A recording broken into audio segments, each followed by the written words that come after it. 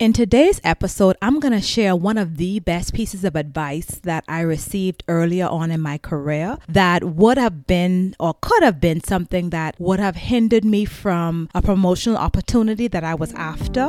Hello, I'm JB, your host of the Six Figure Leader Podcast, the go-to place for all things leadership. This is a show where we help people leaders of all levels navigate challenging workplace dynamics as you create the career and business of your dreams. From managers to executives to entrepreneurs and beyond, together we'll explore what it means to develop winning teams and solidify your place as a management authority using tips from six-figure leaders. So let me give you a little bit of backstory to help paint the picture. I think at the time, at the company that I was working with, I was a lower level manager or mid-level manager aspiring to a higher level of leadership. And I saw a job opportunity, I applied for it, and I was so excited and I got the interview. At that time, they were using interview panel. There were like 3 or 4 people on the panel. They would interview you. You would do a first round and a second round. I made it through both the first and second round, and I eventually got the position. Yay me. I was so excited. I got a really good piece of advice from the hiring manager at the time. And I really want to thank that person because I think it was kind of one of those aha moments, pivotal moments in your career that has really shaped my view all these years later. It has really underpinned how I coach my clients and how I help people in my business. And so I thought maybe it might be helpful to you too. So I went through the whole interview process, and the hiring manager, who was my direct supervisor, ended up telling me, JB, one of the people on the panel didn't think that you interviewed very well at all. They really encouraged me not to promote you to the position. And I said, okay. It threw me off guard. One of those moments when you hit like a ton of bricks in the face with some information that you weren't expecting. And so you kind of play it off, but inside your heart is beating fast because you don't know how to react or you don't know what you're going to hear next. And so I encouraged my manager at the time to continue, tell me more about it, because I was curious at that point. And so the person on the panel didn't believe that I interviewed well. And one of the key feedback that I got was that during the interview, I did not sound like a leader. I sounded like a manager. And so people might say, well, they're one and the same. Not really. There may be some characteristics between a manager and a leader that overlap. And we'll talk more about that in my other episodes. But I now understand what that person meant. At the time, I was clueless. I had been managing, like I said, mid-level, lower-level manager for quite a while at that time. But I felt and I knew within myself that I was ready for more responsibility and for higher levels of leadership. And what I learned later through asking more questions was that I did not demonstrate the ability to articulate my ability to lead a large team. And so the first lesson that I learned that I hope I want to share with you is that you can know how to do a thing. You can be good at what you do. But if you cannot articulate and represent your talents, your skills, your experience in the way that people can understand and kind of picture you in that role, then I would say for myself, I did myself a disservice because I did not know how at the time to articulate or translate a vision of me, not in the management position that they had known me and seen me in, but how was I going to take my transferable skills into a higher level of leadership? And I needed to paint that picture for them. So lesson number 1 that I learned and I carry with me, be able to articulate what your skill set are and give examples, supporting examples of what you have done, and not only how that speaks to the position that you're currently in, but how will you take those examples and translate those to a higher level of leadership. For example, let me give you an example of what that looked like. We all went through COVID,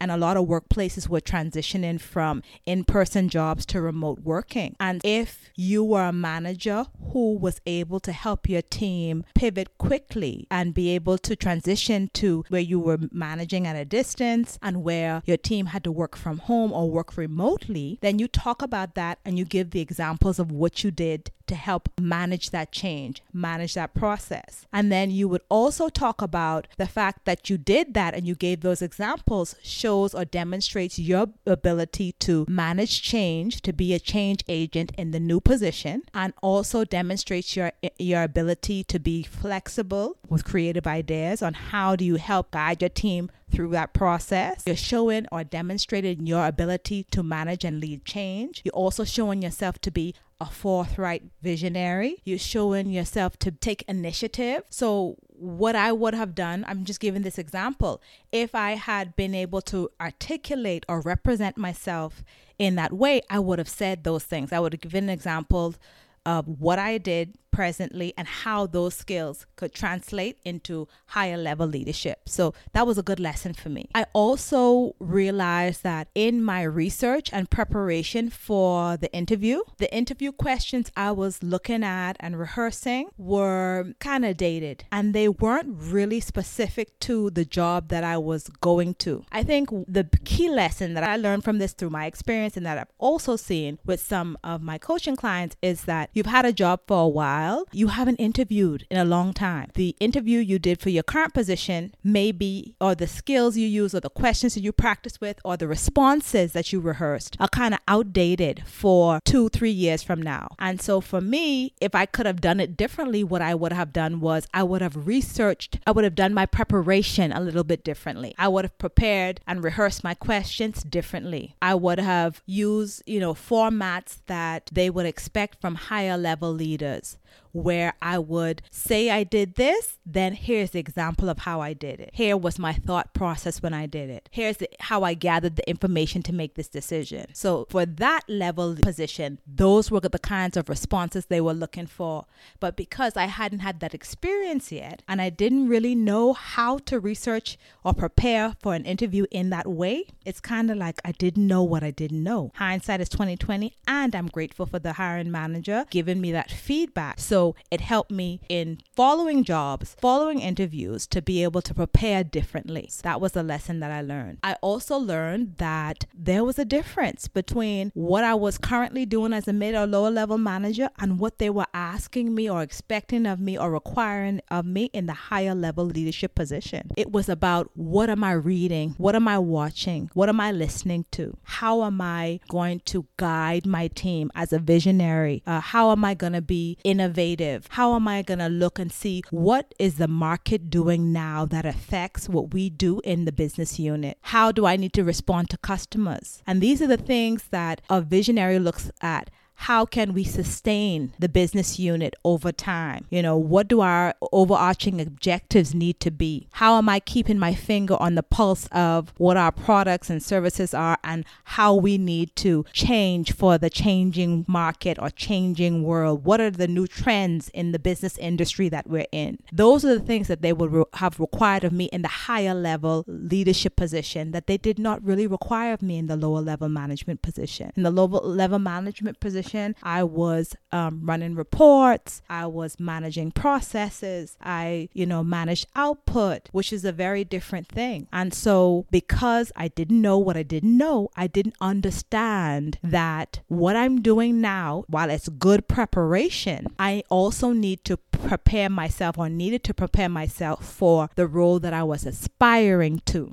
And I get a lot of people tell me all the time, some of my clients say, well, I don't have the experience. How can I gain the experience? There's a lot of ways you can do that. I talk a little bit about that in some of my courses. You can have formal or informal mentors. You can do some cross-training exercises. You can take courses. There is a lot of virtual platforms. There are a lot of ones that you can go to gain that knowledge so that you know how to talk about what you aspire to. It's about embodying the position that, or the person that you know that you already are, and embodying that whether you're in that role yet or not. It's about anticipating what would a person in that role need to know? What would a person in that role need to do? How would a person in that role make decisions? How would a person in that role adjust processes? How would the person in that role anticipate the needs of the team, of the business unit, of the company? Insert whatever. What would that person need to know? What would that person need to learn? How would I need to modify or enhance my current performance to be ready for that position when it becomes available? So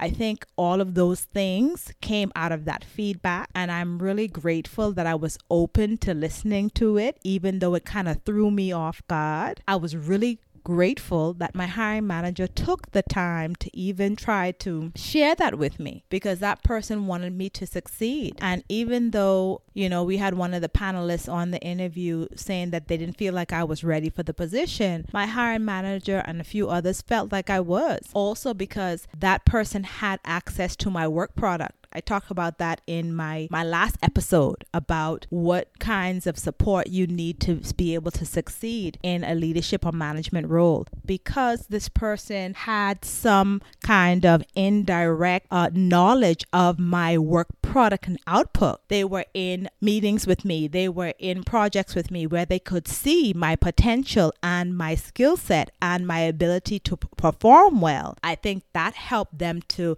make that decision because they had access to my work product. They had access to view my performance in different situations, and they felt like I was ready at the time. And so that helped me to get promoted into that position. While it was rough, it was rough hearing that, at the time, because it was unexpected. Not that it was wrong. I think they were very spot on. Like I said, you don't know what you don't know. But I'm grateful that I got that information because it helped me to learn and grow. First thing that I did was I just started read. I love to read anyway, but I started reading more books. I started watching more videos. I took more classes. I went to workshops. I did everything that I could to really understand what the new role would require of me, and to really, because you see the job description and you think you have a good idea, but sometimes we really don't have a good idea until we get into it. And so because I was armed with that information and I got that valuable feedback, I knew what to look for, what to learn, how to research. And I kept asking questions of my supervisor as well to kind of really get at the heart of what I needed to know and who I needed to become, how I needed to transition. I think I had already had the skill set and talent. I just needed to understand what was required other than the outside of the job description as it was outlined. And so it all helped me. I hope